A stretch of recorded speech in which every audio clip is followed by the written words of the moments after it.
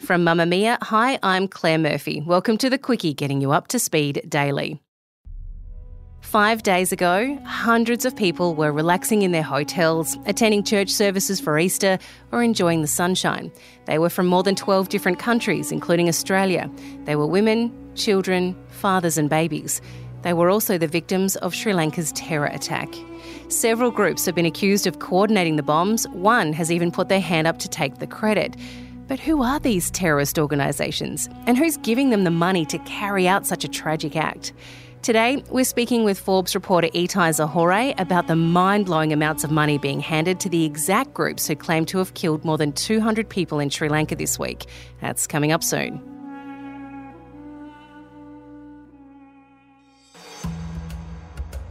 Earlier this week, suicide bombers coordinated an attack that took the lives of more than 200 people in Sri Lanka.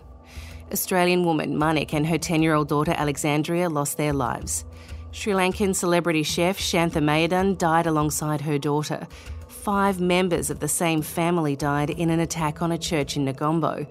All of these lives were lost for someone else's cause, all because IS want to enforce their conservative Islamic traditions.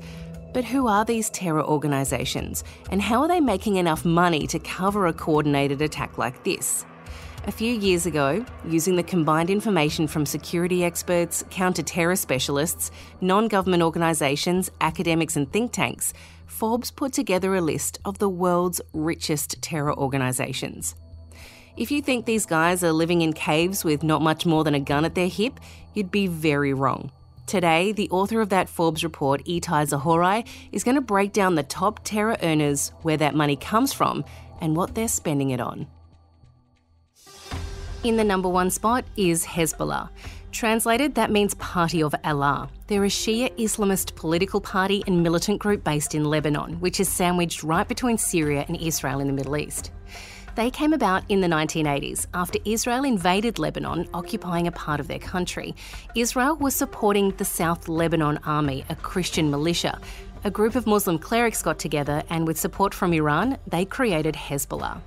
Since then, they've grown and now have representatives in Lebanese government with their own radio and TV services and a military which fights alongside those with common causes around the world. Itai, how much money do these guys have? Annual revenue is $1.1 billion.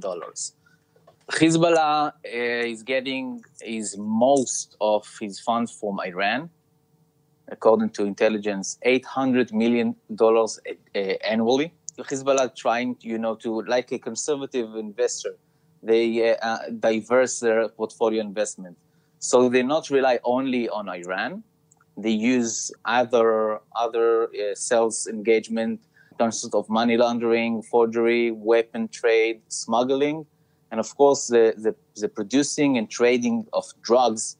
That is the crime jewelry of Hezbollah business portfolio. Okay, he makes about $300 million a year from that. He has a worldwide network, cooperate with the cartels in South America, and he manufactures and produces the heroin and cocaine throughout Africa, Europe, Far East, Australia, etc. So that makes Hezbollah the wealthiest terrorist organization. Now, government like Iran actually sending money to Hezbollah with bags. They uploaded it in Tehran airport. Dozens of bags full of cash are landing in Beirut. In second place is the Taliban, or the Islamic Emirate of Afghanistan. These guys are a Sunni Islamic fundamentalist political movement and military organisation. The Taliban emerged in 1994 during the Afghan Civil War. They were mostly students from traditional Islamic schools who fought to take back power from the local warlords. Between 1996 and 2001, they controlled the majority of Afghanistan and enforced very strict Sharia law, which saw many Afghani women subjected to brutal treatment. They were overthrown by the US-led invasion following the September 11 attacks. So, Itai, where's the Taliban making all its money? Now, UN report found that the Taliban actually made Afghanistan the biggest exporter and producer of heroin, and approximately 90% of world heroin comes from Afghanistan, and the Taliban generate about $4 $500 million a year from that production. In third spot is Hamas. These guys are based in Palestine and are also a Sunni Islamist fundamentalist organisation. They started in 1987 as an offshoot of the Egyptian Muslim Brotherhood. Their position was that they want to liberate Palestine from Israeli occupation. Itai, how much cash does Hamas have? Hamas has annual income, according to our estimation, of $700 million. The same pattern as Hezbollah and the Taliban. He uses his direct control over the population using a tax network that redirect significant capital flowing into Gaza as aid. He has real estate, businesses, and actually succeeded to generate hundreds of millions of dollars out of the population. So how do these people move their money around? It's not like they can just pop into their online banking and do a transfer, right? So how does a terrorist organisation shift their cash across borders so operatives can carry out attacks like we saw in Sri Lanka this week? So they use legitimate businesses, association, charitable organizations. They use businessmen, shell companies, for example. And it makes very hard, to know if some kind of a bank in Beirut have a bank account. You don't know if the businessman that he owns the account is a person of Hezbollah. That is the essence of fighting terror financially. It has less sex appeal than, the global war in a picture, a global war on terrorism. You actually have a picture in your mind, a Navy SEAL behind enemy lines, raiding a safe house in, Kandahar, or air drone assassination in Iraq. But targeting terrorist organization financially has less sex appeal, but under no circumstance has less important.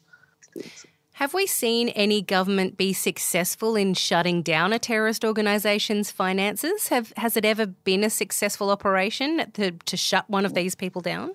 Most of the information is classified, and there are success stories targeting businessmen that found as Hezbollah's man. So there is obviously success in that area.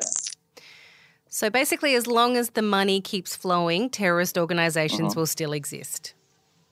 Yes, still exist, and they need money to operate. But we have to understand that to conduct a terrorist attack, you don't need billions of dollars. To launch a terrorist attack costs about a couple of thousands of dollars. And if we are taking, for example, the most expensive terrorist attack, the 9/11 attacks, cost Al-Qaeda about $500,000. Do you care to guess how much the 9/11 attack cost to the United States government? I can't even imagine. It would be millions and millions and millions of dollars, I imagine. Try trillions. Trillions? It costs, according to the New York Times estimation, it cost the United States government $3.3 trillion. Just to comprehend the sheer amount of $3.3 trillion. The entire Australian economy is $1.4 trillion. So imagine twice as much. Wow. So it's a very small investment for a big payoff for a terror organization then. Precisely. That the toll and physical damage, the direct cost of, unfortunately, the 9/11 attacks cost about $200 billion. For comparison, let's take Apple, for example, the most profitable company in the world, last year generate profit of $50 billion.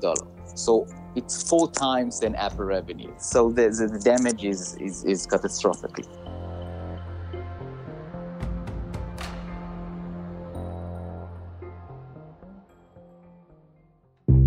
That's all for The Quickie today. For more episodes, head to mamamia.com.au/The Quickie. Need to catch up on the latest episodes of Game of Thrones before the new one drops? Well, we've got a podcast for that. It's called Mamma Mia Reviews, and this season, we're all about Game of Thrones. Just search Mamma Mia Recaps in your podcast app or follow the link in our show notes.